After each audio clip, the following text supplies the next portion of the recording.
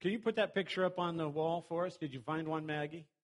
Maggie's an all-star. If she found this picture, she's even more so. You should just applaud when you see it. Look at that. You know what I like about that picture? Everything. I like that it's a black sheep. What's a black sheep mean? Downcast? Probably rebellious, doesn't conform. What else? Different. Sometimes you've heard that old phrase, have you? Maybe Grant, you might not have heard it, but being the black sheep of the family, was it you're the one that's whacked out. You're the one that's a mess. Everything else, we're all pristine and good, and we're conforming, if you will. And then the black sheep is the rebellious one, and I wasn't calling Grant that. I was just saying it's an old phrase. You know that, right? So what it is that being the black sheep would be somehow a connotation that you don't belong. Did you ever get that? Did you ever get that in life where there's situations where you just don't feel like you belong? Like you're not incorporated? Like somehow you're on the outside looking in? Anybody else or just me? So you've been there, done that. Sometimes it's the way that people make us feel when they don't really mean to make us feel like that. So today we're talking about, because this is our last of our series, then the umbrellas are coming down. You can go ahead and say, "Aw." The umbrellas are coming down because it won't hold snow. No, the umbrellas, because we've been talking about spiritual umbrellas, and we've been talking about authority.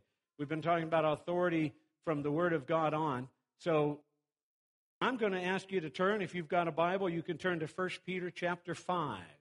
1 Peter chapter 5. It must be mine that's ringing. 1 Peter chapter 5. I'm going to invite you, at the end of our service, I'm going to invite you to receive communion with me. Amen? You'll understand it even more by the time we get there. 1 Peter chapter 5 says this.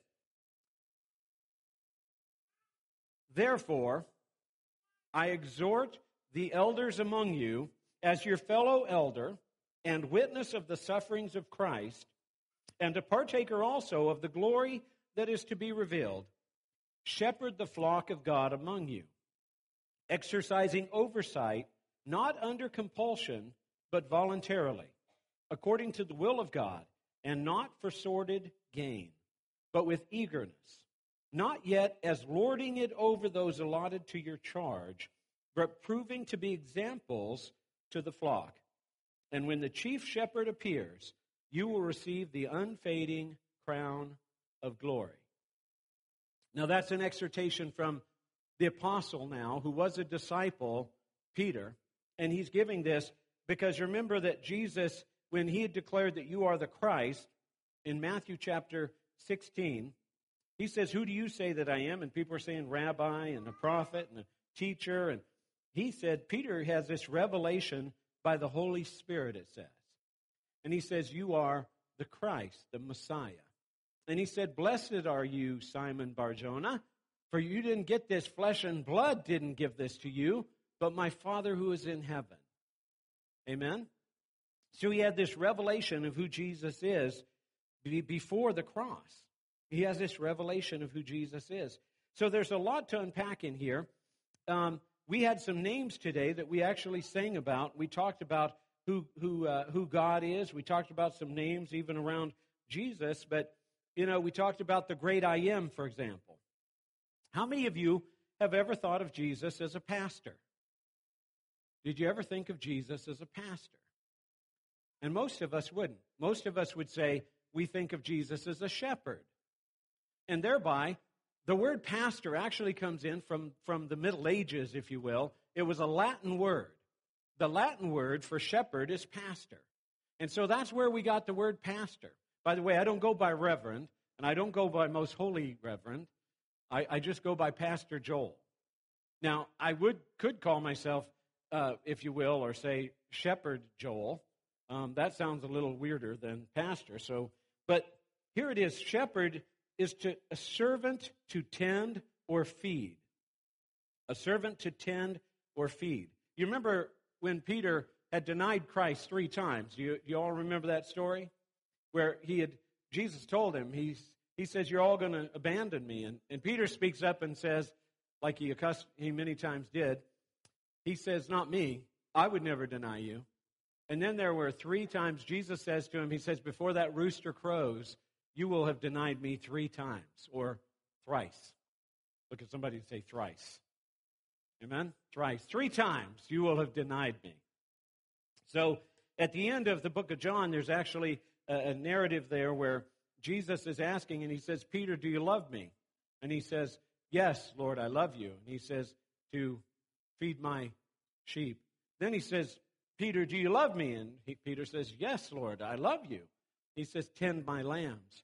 And then a 3rd time, and he says, Peter, do you love me? And he says, yes, Lord.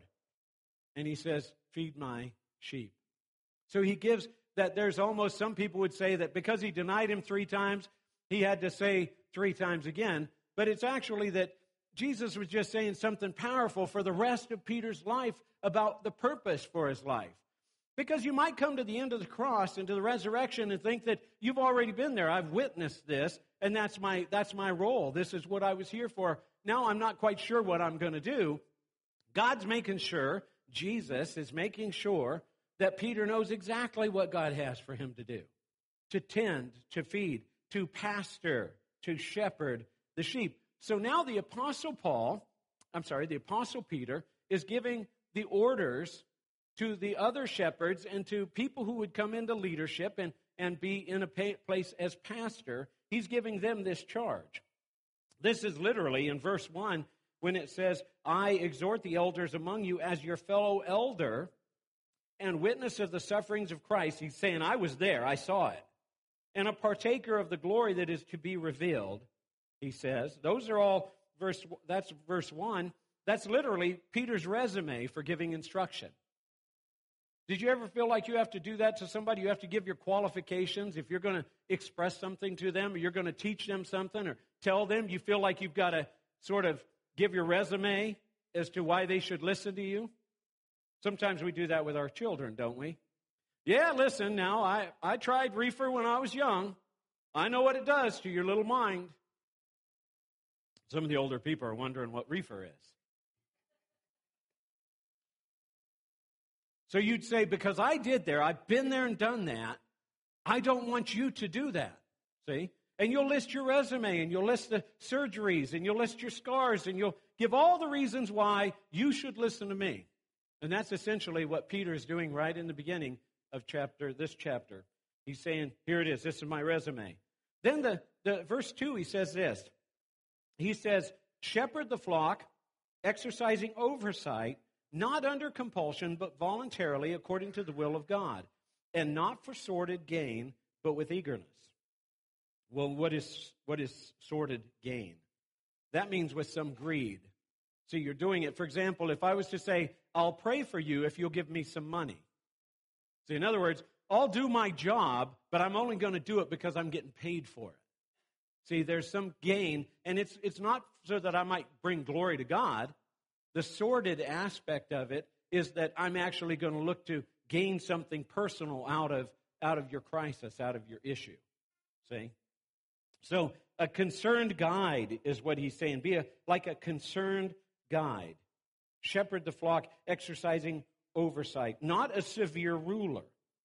Not a taskmaster cracking the whip as you would with slaves.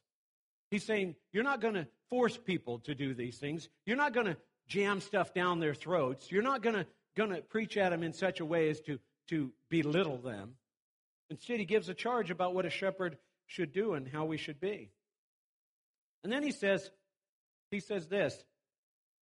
The second part of that verse is diligent patrol, by the way. I didn't give you that, but it says, with shepherd the flock, exercising oversight, diligent patrol, your eyes on the prize. See, for you and me, when we're thinking of eyes on the prize, you're thinking about Jesus. You're thinking about him as our goal. Well, the shepherd is the same way. For the shepherd, the prize is what? The sheep. The sheep are the prize. That's my job. Jesus says, of all that you've given to me, I have not lost one, but Judas, right? The betrayer. Jesus says it in John 17, I have not lost one of them. That's expressing himself as the shepherd and saying, I haven't lost any of them. So, not dominating or making timid sheep. See? Some of you have been under control. You've been under a pastor that might have been hard. He might have been somebody who exacted himself and whatever the laws and the rules of the church and the denomination. And so you felt like a heavy hand upon you. Anybody in here like that? You know it's true. How many? Go ahead. Thank you for that. Thank you for that. Thank you. That means you come out of that with where there's a level of wounding that happens when you're under that kind of, you could call it a dictator. Some have, I've heard in my days, I've heard it like a power freak or control freak. See, somebody who is they put you down and put you in your place, and ultimately they exalt themselves. Well, now we all know that that's not Jesus. That's not the way that Jesus works it. But that's the way it gets when you're frustrated. That's when it gets when you get angry. That's what happens when you get in the flesh. Pastors can be in the flesh. Amen? Amen? Amen. Pastors can be in the flesh.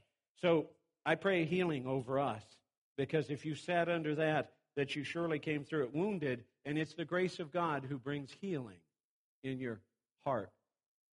Amen? And in your spirit.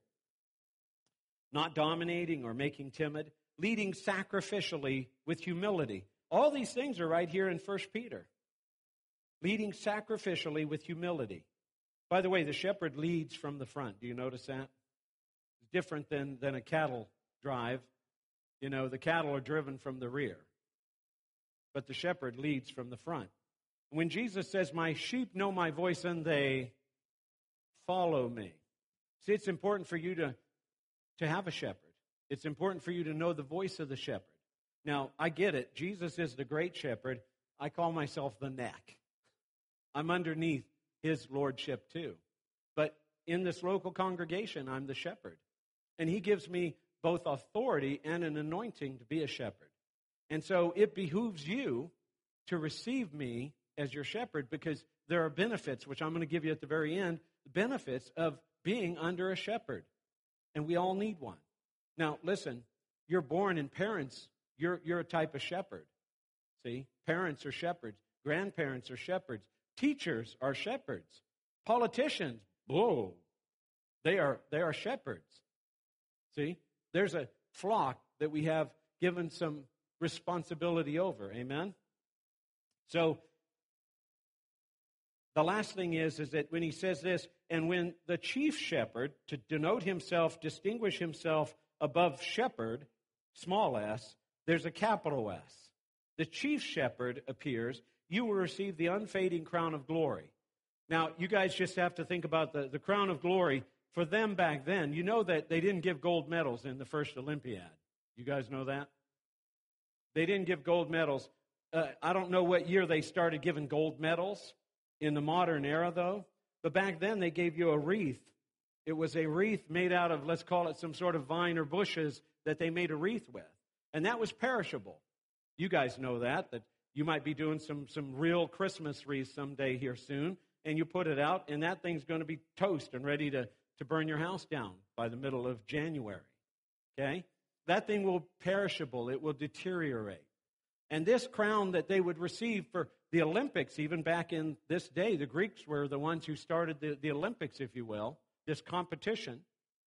They gave this crown for the winner, received a crown of branches, and it was perishable. And so this language takes you into their culture in their day and tells you what it was like. But the promise is for us, is that we wouldn't receive a perishable crown. That is those of us who are called to shepherd the flock of God. Amen? So guess what? That tells you my reward is also where your reward is, in heaven. So shepherd it's a privilege that we have. Now, I want to give you this passage. It's a short passage from Zechariah. And it's this principle. Sometimes we learn from a bad example. How many of you have learned some things from bad examples? You have that wisdom and that ability that you can say, I don't know if I'd do it that way. I kind of don't have to go through that to see, well, that's not the road I want to travel. So in this case, Zechariah says it this way. And Zechariah they consider him called a minor prophet. Major prophets were like Jeremiah and Isaiah, for example. They would have been major prophets, even Daniel. But then there were minor prophets. And so Zechariah is considered a minor prophet, not lesser, just that the scope of his ministry was different. So it says, then the Lord said to me, Zechariah, take once more the equipment of a foolish shepherd. The equipment, so I'll come back to that. Of a foolish shepherd. For behold, I am raising up in the land a shepherd who does not care for those being destroyed, or seek the young, or heal the maimed, or nourish the healthy, but devours the flesh of the fat ones, tearing off even their hoofs. Woe to my worthless shepherd who deserts the flock. May the sword strike his arm and his right eye. Let his arm be wholly withered, his right eye utterly blinded. Now, two things. The right eye, the arm and the eye. The arm refers to the power, his power, maybe his influence, right? His power. And the second one, speaking of his eye, is speaking about his mind. Speaking about his mind. So in other words, let him be stripped of his power, and let him be stripped of his mind, if you will. So what does it say? The shepherd is, one thing is we are equipped. God has given us equipment, not just this. Most of them might have shepherd's garments on, which weren't very glorious. They weren't very attractive, much like what Jesus is wearing in the picture. And so it wasn't that we have some sort of armor. We didn't get the armor like a warrior, see? But what are we equipped with? So we're equipped with an anointing, if you will, that comes from God. So take the equipment of a foolish. We might have, as David had, we might have a sling. We might have a rod or a staff, something that we could protect ourselves with, something that we could beat wolves with. See, something we could protect the sheep. But he says even there, take on this, which is worthless equipment, because the shepherds who are the foolish shepherds aren't even using what they've already got. That's what he's saying. It's easy for us, just like for you and me, it would be easy for us to get displaced where we all of a sudden fall into this place where we're not actually doing anything with the gifts that God has given to us. Amen? So in other words, why am I here? I'm just taking up space if I'm not advancing the kingdom, if I'm not accomplishing what God has for us. I've got to use my gifts for his purpose. And his purpose for you and the gifts for me is the body of Christ. We're going to come to that in just a minute. So we are equipped. The pastor is equipped. What else? Caring and attentive. In verse 16, he says, I am raising up in a land a shepherd who does not care for those being destroyed, or seek the young, or heal the maimed, or nourish the healthy. So those give us some things that if you're raising up a worthless shepherd, then the shepherd who is good shepherd would take care of those being destroyed. He'll seek out the young. He'll heal the maimed and nourish the healthy. See? Those are things that, because we're saying, here's what he wasn't doing, this tells us what we should do, because this is the worthless shepherd. So it's easy for us to say, am I under that kind of a shepherd? And if your answer might be, I'm not so sure, then pray for the shepherd. Pray for the shepherd that God would continue the work that he began in me. Amen? So we can look at shepherds, and we can, even from other churches or on TV or things like that, and we can cut them down, and we can expose them, and we can shout out all their deficiencies and how they're wrong and their heresies. Or we can do what God would have us to do, which is to pray for them. What do you think? Should we tear down and destroy, or should we build up and strengthen? The Word of God says we should build up. Who is it who tears down and destroys? The devil. So which ministry side do you want to be on? Build up and strengthen, God's side? Or on the side where you're actually carrying forth what the devil wants, to tear down and destroy? Oh, if we realize, saints, what we're doing when we go off in that. The last one, verse 17 says, woe to my worthless who deserts the flock. See? So the opposite of deserting the flock is to be faithful. and to be loyal. Faithful and loyal. Guess where you get that from? Christ. Amen? We can and should learn from Jesus' example. You know what it is? John chapter 10, verse 10. Ready? It says, the thief comes only to steal. That's right. He only comes to steal, kill, and destroy. I came, Jesus saying, that they may have life and have it abundantly. I am the good shepherd. The good shepherd lays down his life for the sheep. He who is a hired hand and not a shepherd, who does not own the sheep, sees the wolf coming and splits, leaves the sheep and flees, and the wolf snatches them and scatters them. He flees because he is a hired hand, saying, I don't get paid enough for this. I don't get paid enough for that. Because he's a hired hand, he cares nothing for the sheep. I am the good shepherd. I know my own, and my own know me. Just as the Father knows me, and I know the Father, and I lay down my life for the sheep. And I have other sheep that are not of this fold. That's why you can belong to New Life Fellowship and know that it's not an exclusive deal. You are not the only ones getting to heaven, folks. Amen? He loves some pretty nasty people out in the world, and he's going to see to it that they get saved. Glory to God. Amen? He says, these other sheep that are not of this fold, I must bring them also, and they will listen to my voice. So there will be one flock, one shepherd. For this reason the Father loves me, because I lay down my life that I may take it up again. No one takes it from me, but I lay it down of my own accord. I have authority to lay it down, and I have authority to take it up again. This charge I have received from my Father. Let me tell you a couple things that this verse means. Right off the bat at the very end, it says, this charge I have received from my Father. A pastor doesn't choose to be a pastor. Okay, there are some, I've met them, who said that they wanted to be a pastor, so they went to seminary and they went to school to become a pastor. The question was, are they called to be a pastor?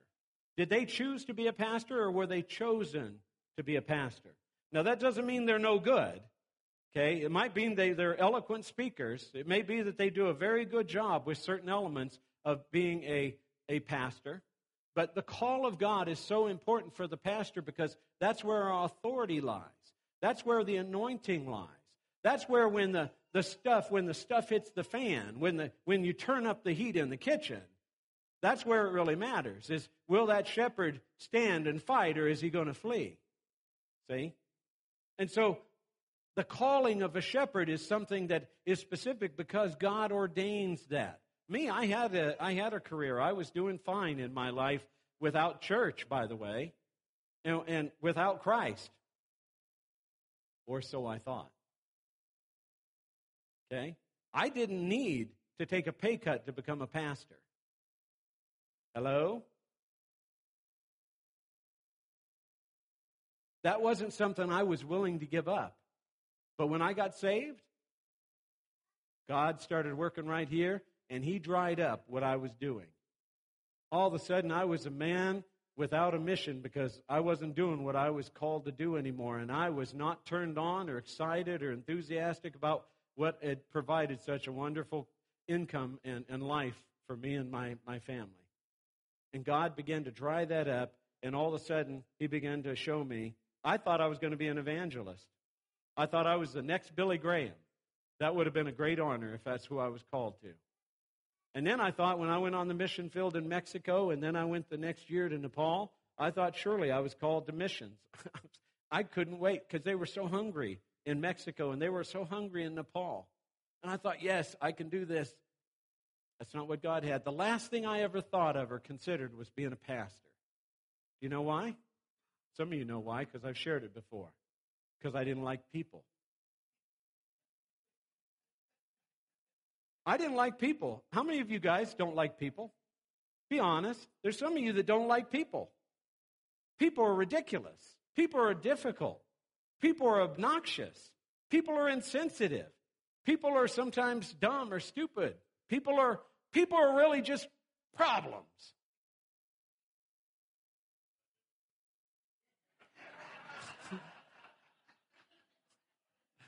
Yeah, we sorted them out. We sorted them out. We ran them off. Joe. I'm going to add that to all of our brochures. You won't find any of this kind here. But here's the thing. Isn't that describing of all who fall short of the glory of God? All who have sinned? And so we actually find that, what I did is I was a manipulator because I learned that in sales. I was somebody who I would serve, and I feigned to like people because I sold them stuff, because they bought from me. It's called cultivating that relationship. It's called networking. How many of you do that? Some of you do that in your work, right? It's necessary. So you play nice, and you play like you like them, and you might even tell them they look good with that makeup on.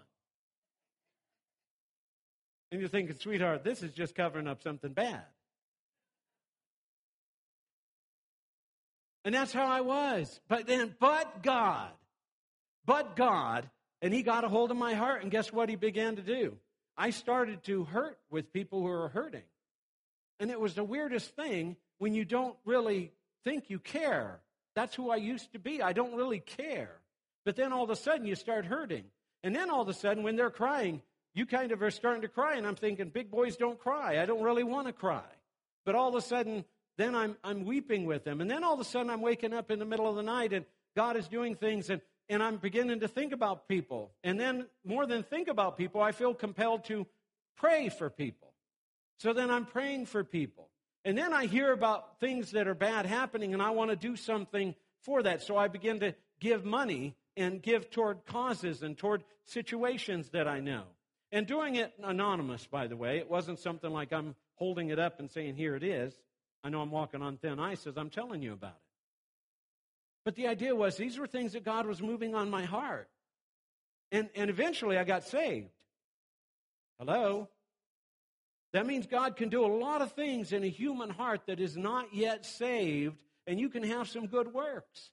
And He was doing all that, and in the midst of it, I remember that I wrote some things down as I was learning how to journal and write down what God was speaking so that it wasn't just lost, but I put it on paper. And I look back on that and I realized God was speaking to me about being a shepherd and about caring for people and being a pastor. Boy, I was just blind to it until the appointed time. And then all of a sudden the light goes on. How many of you remember when the light goes on? Huh? Tell me you all had a light experience. That the light goes on. If nothing else, it's not necessarily about your calling or mission. It was just about who you're supposed to be and your need for a Savior. And that's what He did for me, is He revealed my need for a Savior. And with that call was also then this commission that I was called out of this, the darkness, and into the light. I was called from being somebody who was using people to somebody who was going to be loving and serving people. And I'm telling you, I think, thank you guys, this church, people who've been around me for 16 and a half years, because you've been patient with me. I don't think I've arrived just yet, by the way, but I think about who I might have been 16 and a half years ago coming in as a first time as a senior pastor in this congregation. I probably owe a lot of people apologies. But the idea is that I don't give up on myself because I can't give up on God and what He's called me to. And neither should you. No matter how many times we don't get it right, you got to keep on keeping on. Because it's not about me, it's about His call and His appointment of me as a shepherd. Amen? So here it is. Verse 14 and 15. I got to fly now, see? Stick to the notes, trailer.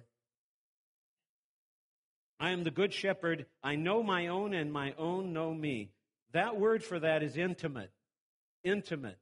That intimacy speaks always of the word which is the Old Testament word yada. Y-A-D-A. Not yada, yada, yada. Okay? But yada. And yada is romance. Yada is intimacy. It's the honeymoon. It's the first night for a married couple. It's the deepest level of intimacy that God ordained. It's the coming to know each other at the greatest level. That's what intimate is. That's what the shepherd is. He's got a good arm. Verse 16, by the way, then it says, I have other sheep that are not of this fold. Guess what a shepherd's supposed to be? Intimate. He's supposed to be inclusive.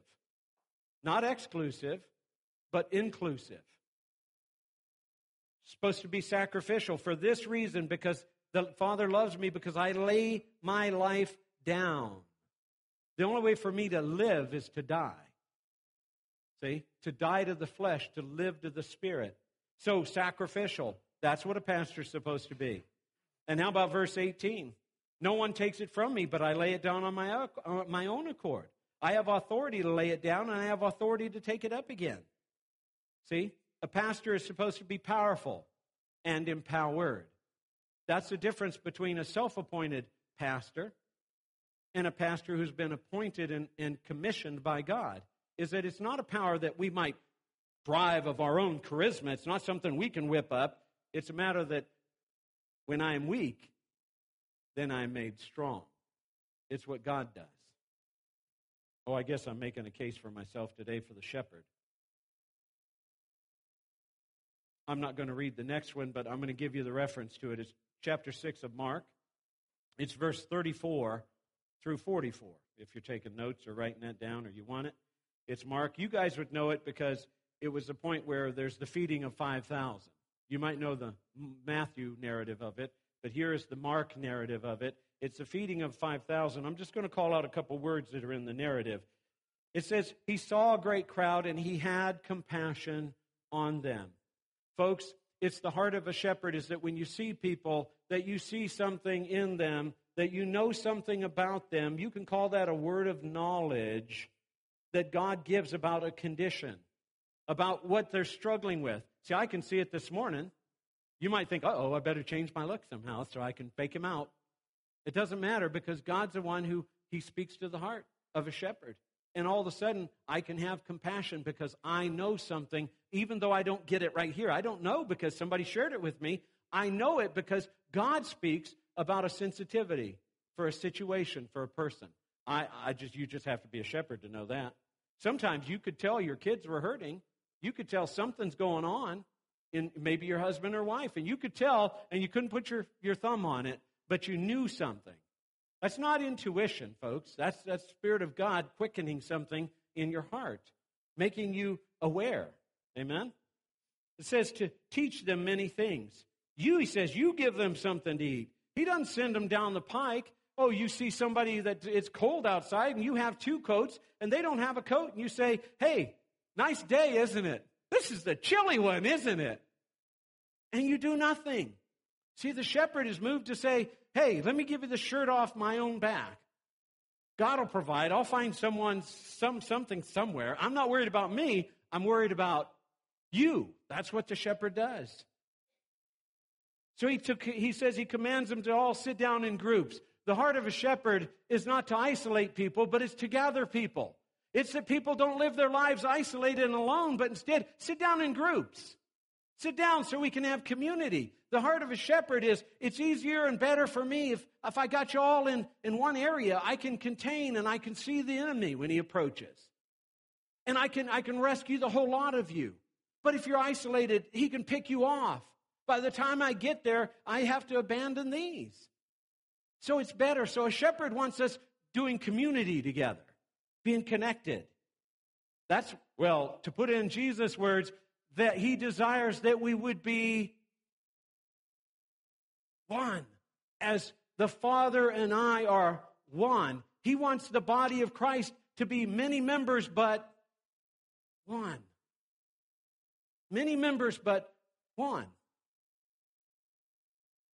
And then he says, he looks up to heaven and he says a blessing. See, the shepherd, he proclaims a blessing. Do you know I bless you? I bless you when I go through my little directory on I do have a smartphone, smarter than me. And when I go through that, I pray and I bless you. I bless you against, even if you're stiff-necked and obstinate. Even if you're some of those people Joe said doesn't come here. I pray for you. I pray for you to come to grips with what God has for you. I pray for eyes to see. I pray that your spirit, that His Spirit would quicken in your spirit the reality of why you exist for His good pleasure.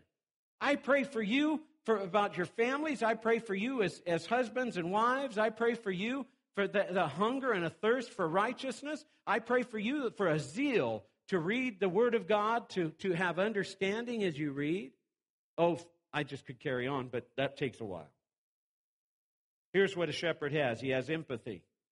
Or you could say he's empathetic. Look that up. It's a little different than sympathy. Empathetic goes in here deeper than right here. Sympathy is, aw, I feel bad about that. Empathy is, listen, I'm with you, man. I'm hurting right along with you. A shepherd is empowering. It's not all the power being in him. It's about empowering other people to live a victorious life. It's about you can do this.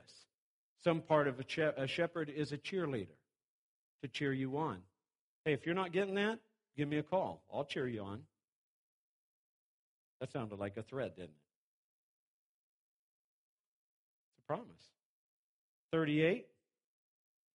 That was coming out of verse 38. He says, how many fish do you have? How many loaves? How many fish do you have? A pastor is supposed to be resourceful. Listen, if I don't have the answer, I'll find out an answer for you. If I can't do it, I'll try to help find somebody who can. Amen? A shepherd is appointed by God and is accountable to God. I've said many times here, folks, when you're trusting me as a shepherd, you're actually trusting God who appointed me. You're actually saying, Lord, I'm receiving that you've appointed him as a shepherd, as my shepherd. And so, God, if anybody's got to get him, you got to get him. Amen? Ephesians 4:11 says this, He gave some as apostles, some as prophets, some as evangelists, and some as pastors and teachers, for the equipping of the saints for the work of service to the building up of the body of Christ. That's 11 and 12. For the equipping of the saints for the work of service to the building up of the body. See? The rest of that is actually big 2 4x4 banners out there in the hallway. You can look at them. It says literally that it comes down to, it says that speaking the truth in love, we are to grow up in all aspects into him who is the head, even Christ, from whom the whole body, being fitted and held together by what every joint supplies, according to the proper working of each individual part, it causes the growth of the body for the building up of itself in love. See, each one of you is an integral part. Yesterday I had the privilege of doing Cody Brooks, his funeral, 30 years old, Gene and Keith's grandson, and able to talk about him. He had Down syndrome, and some would look at that as some restriction or something that he couldn't do because of his condition. The truth is he lived more in his 30 years than people, and I said that, than people 3 times his age. Man, you should have seen all the stuff they had on Cody. He lived an amazing life. And it's one of those things that when you look at that, you think, yeah, boy, God really blessed him. Though the years were short, God really blessed him. Well, here Cody is with these gifts. He touched so many people's lives. He caused things to happen in their hearts where they actually, they got closer to Jesus than they might have going to church for all of their lives because of Cody. Because that's what God does. He gives a greater grace to the most unseemly member. But who are we to say that Down syndrome would be somehow least? Because what we came to know is that was great. But here's the benefits of having a shepherd and being under his watch and ministry. And I'll end with this. You don't know what it does to me when I find out something about one of you and it's after the fact. Because what it does for me is it tells me that you were going through a battle by yourself without the shepherd there. Now, I know God's there, but the idea is he's appointed as a shepherd for me to be with you. And Ted knows I've got an amazing bedside manner. If you're looking for doom and gloom, you probably don't want to call me. Because I'm not going to be one that sits there and lets you just, delve into self-pity. Huh, Diane? We usually turn something around and God gives us some joy. Amen? By the way, steal, kill, and destroy, he first steals your joy. Then he kills your desire. And then he destroys your faith. Steal your joy, kill your desire, destroy your faith. That's the way he operates. So when I get to come in and I get to love on somebody, the first quality benefit of having a shepherd, the umbrella that I provide, if you will, is companionship.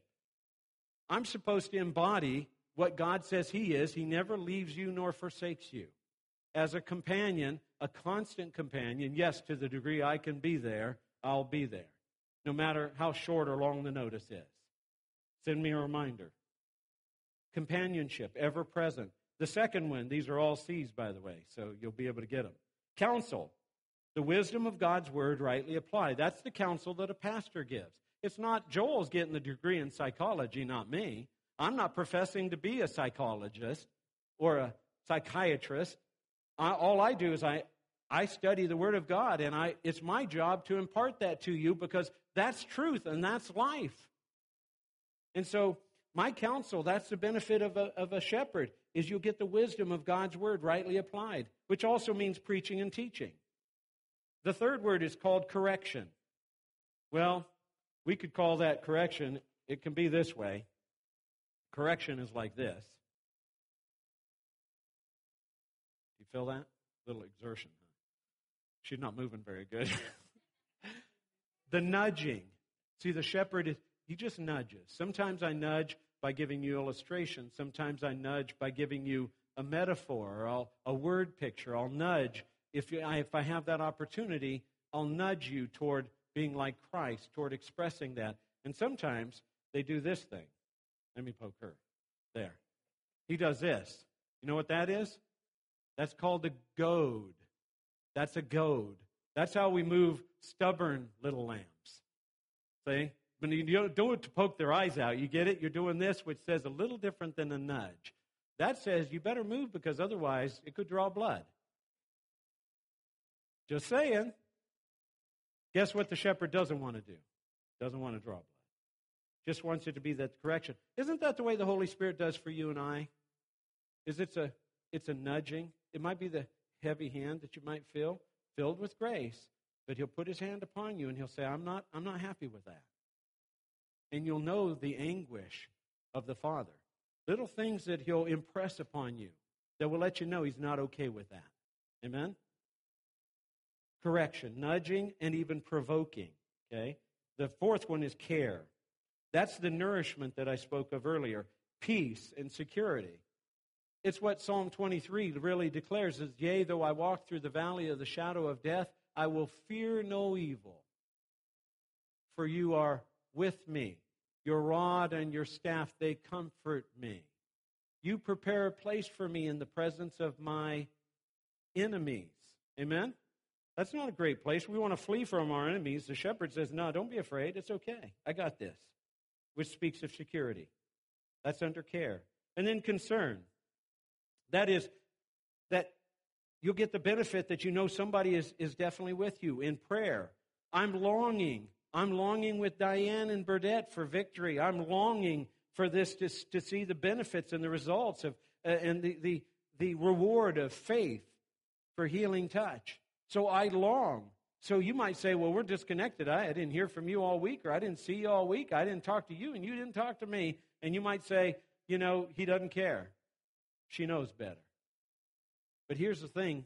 All week, I can even say for those of you who understand the word travail, and that travail is a deep place that there's a weeping in your heart and a longing and a crying out. I pray that all of you experience that in one form or another in your life, because that's a divine thing. That's something that is special between God when he gives you that longing. Amen? Watching over and for.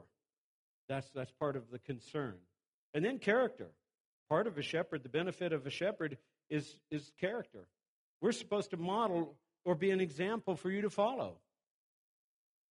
Some of you might say, I don't know about that one.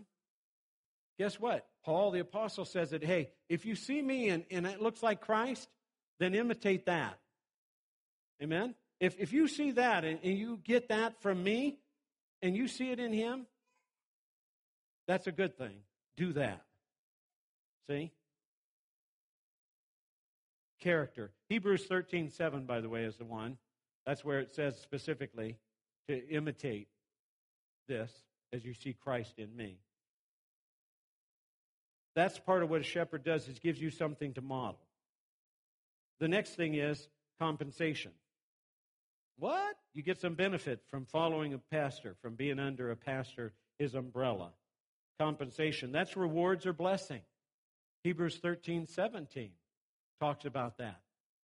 You want it to go well for you, so obey your leaders. You're speaking spiritual leaders. That it might go well for you. I'm going to tell you that means blessing and reward for those, because guess what? As much as you desire from the shepherd, we all know that our lives are also lived for the shepherd. See? That means in this case, you don't have to do that for Jesus. Come on, he's got it all, right? But you sure do for the local pastor. You sure do for those guys, even the obnoxious ones on TV. The ones who you might just tune out because you don't like them. Somebody's tuning in or they wouldn't be on TV. So if you don't like it, guess what? I pray for them. Oh, there's some times I curse them. Oh, I can't believe you're leaving them on the air, God. What are you doing? Oh, Lord, but bless them. Bless them that all of a sudden they're speaking things that they didn't intend to speak, that would be truth. Convict them like you convict me, God. Sick them. Amen? Compensation, rewards or blessings. And finally, the commission. See? The pastor is there. He is commissioned by God, called by God, but he also commissions. Folks, that's what you do. Commission means what? To train up, to equip. Did you get it? Ephesians 4:11. He's appointed some as pastors and shepherds, evangelists, for the equipping of the saints for the works of ministry. See, the greatness of this church lies in all the people who fill the roles, who do the service and the serving. Not in a pastor. That's something we're working to still overcome. We need you, and you're the gifts, and you're the diversity that makes the body one. Everybody in here should desire to serve, and many of you are, so thank you for that. We train up, we equip, and we empower for the works of the ministry. Now let's take up that communion cup, if you would, please. Because that is the shepherd drawing us together in communion. Jesus did that when he said at the Last Supper, as we call it, it says that he'd gathered them all together, and he said, whosoever, see, from this day forward, when we celebrate this, he gives us, not only are we doing it then, but from now on, we proclaim his death until he comes again. And now proclaiming his death doesn't mean we left him in the grave or we left him on the cross. Instead, proclaiming his death means that he died for you and I so that we can live. Can I have an amen? He died for us that we could live. That's the proclamation that we make in communion. Here's what this guy named Charles Spurgeon says. Hebrews 9:20 says, saying, this is the blood of the testament which God hath enjoined unto you. And here's what he says about this. There is a strange power about the very name of blood, and the sight of it is always affecting. A kind heart cannot bear to see a sparrow bleed, and unless familiarized by use, turns away with horror at the slaughter of a beast. Now, hunters, in other words, you're not like that. You don't weep when you shot that deer. As to the blood of men, it is a consecrated thing. It is murder to shed it in wrath. It is a dreadful crime to squander it in war. Is this solemnity occasioned by the fact that the blood is the life, and the pouring of it forth the taking of death? We think so. When we rise to contemplate the blood of the Son of God, our awe is yet more increased, and we shudder as we think of the guilt of sin and the terrible penalty which the sin-bearer endured. Blood, always precious, is priceless when it streams from Emmanuel's side. Emmanuel means God with us. The blood of Jesus seals the covenant of grace and makes it forever sure. Covenants of old were made by sacrifice, and the everlasting covenant was ratified in the same manner. Oh, the delight of being saved upon the sure foundation of divine engagements which cannot be dishonored. Salvation by the works of the law is a frail and broken vessel whose shipwreck is sure. But the covenant vessel fears no storms, for the blood ensures the whole. The blood of Jesus made his testament valid. Wills are of no power unless the testators die. In this light, the soldier's spear is a blessed aid to faith, since it proved our Lord to be really dead. Doubts upon that matter? There can be none, and we may boldly appropriate the legacies which he has left for his people. Happy they who see their title to heavenly blessings assured to them by a dying Savior. But has this blood no voice to us? Does it not bid us sanctify ourselves unto him by whom we have been redeemed? Does it not call us to newness of life and incite us to entire consecration to the Lord? Oh, that the power of the blood might be known and felt in us this day. It was not that somebody took his life. He laid it down. And he laid it down for you.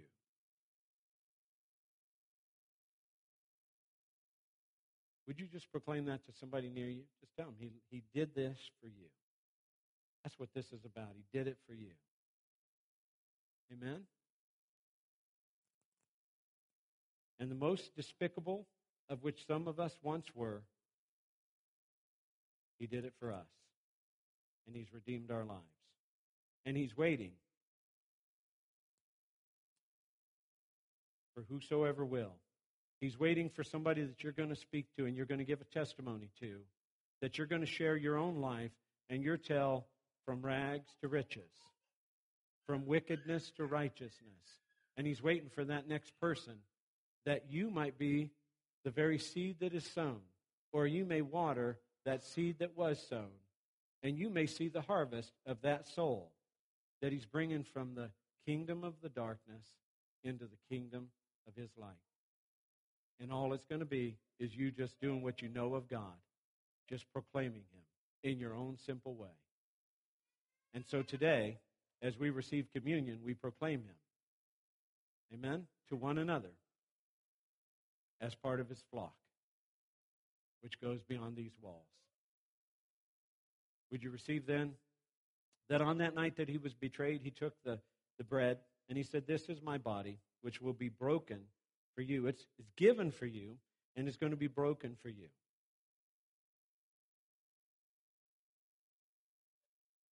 In my beating, with my body being destroyed, yours will be made whole. And we receive it in Jesus' name.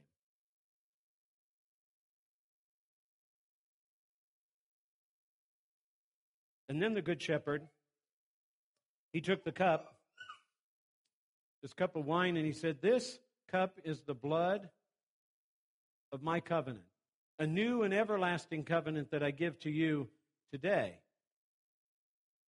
My blood is about to be poured out for you, for the forgiveness and remission of sin for all time."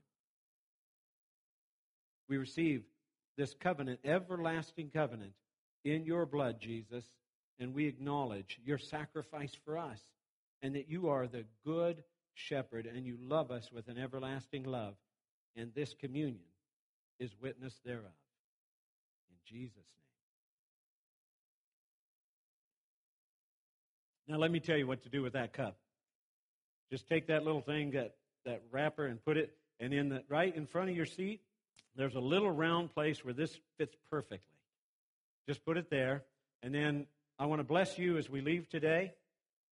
I'd ask for those elders especially come forward. We're going to pray for Diane. Anybody who would like to join us to pray for Diane, Boyke specifically. We're not giving up. We haven't anointed once, and then we're trusting that. It's not that anointing grows stale. It's just that we got to persevere. Amen? So please come forward, and we're going to play that song. It's ready to go for you. It's Build Your Kingdom Here. You probably hear it on the radio some. We've done it before, but we're just going to do it on this way. And so I proclaim the blessing. Lord, I proclaim the blessing that isn't mine to give. It's yours that you've already given. And we acknowledge your greatness, God. We acknowledge your faithfulness. We acknowledge that you love us with an everlasting love. And because of that, God, we can face tomorrow. Lord, thank you that you cause us to say we can come to you and we can exchange. We can give you our burdens, Lord, and that we can receive your yoke and carry the burden that you give, which you declare that would be light and easy. We're ready for light and easy. So, Father, thank you for the work that you're doing in us. Continue that work, God, and be glorified in our lives. We come before you and we surrender our lives afresh, and we ask, God, for you to speak to us. Open our ears that we will hear what the Spirit is saying to us. God, we ask for you to help us in building your kingdom until you come in glory. In Jesus' name. And everybody said, amen. And build your kingdom here. Hey, greet one another as you go. And we'll be praying for Diane right now.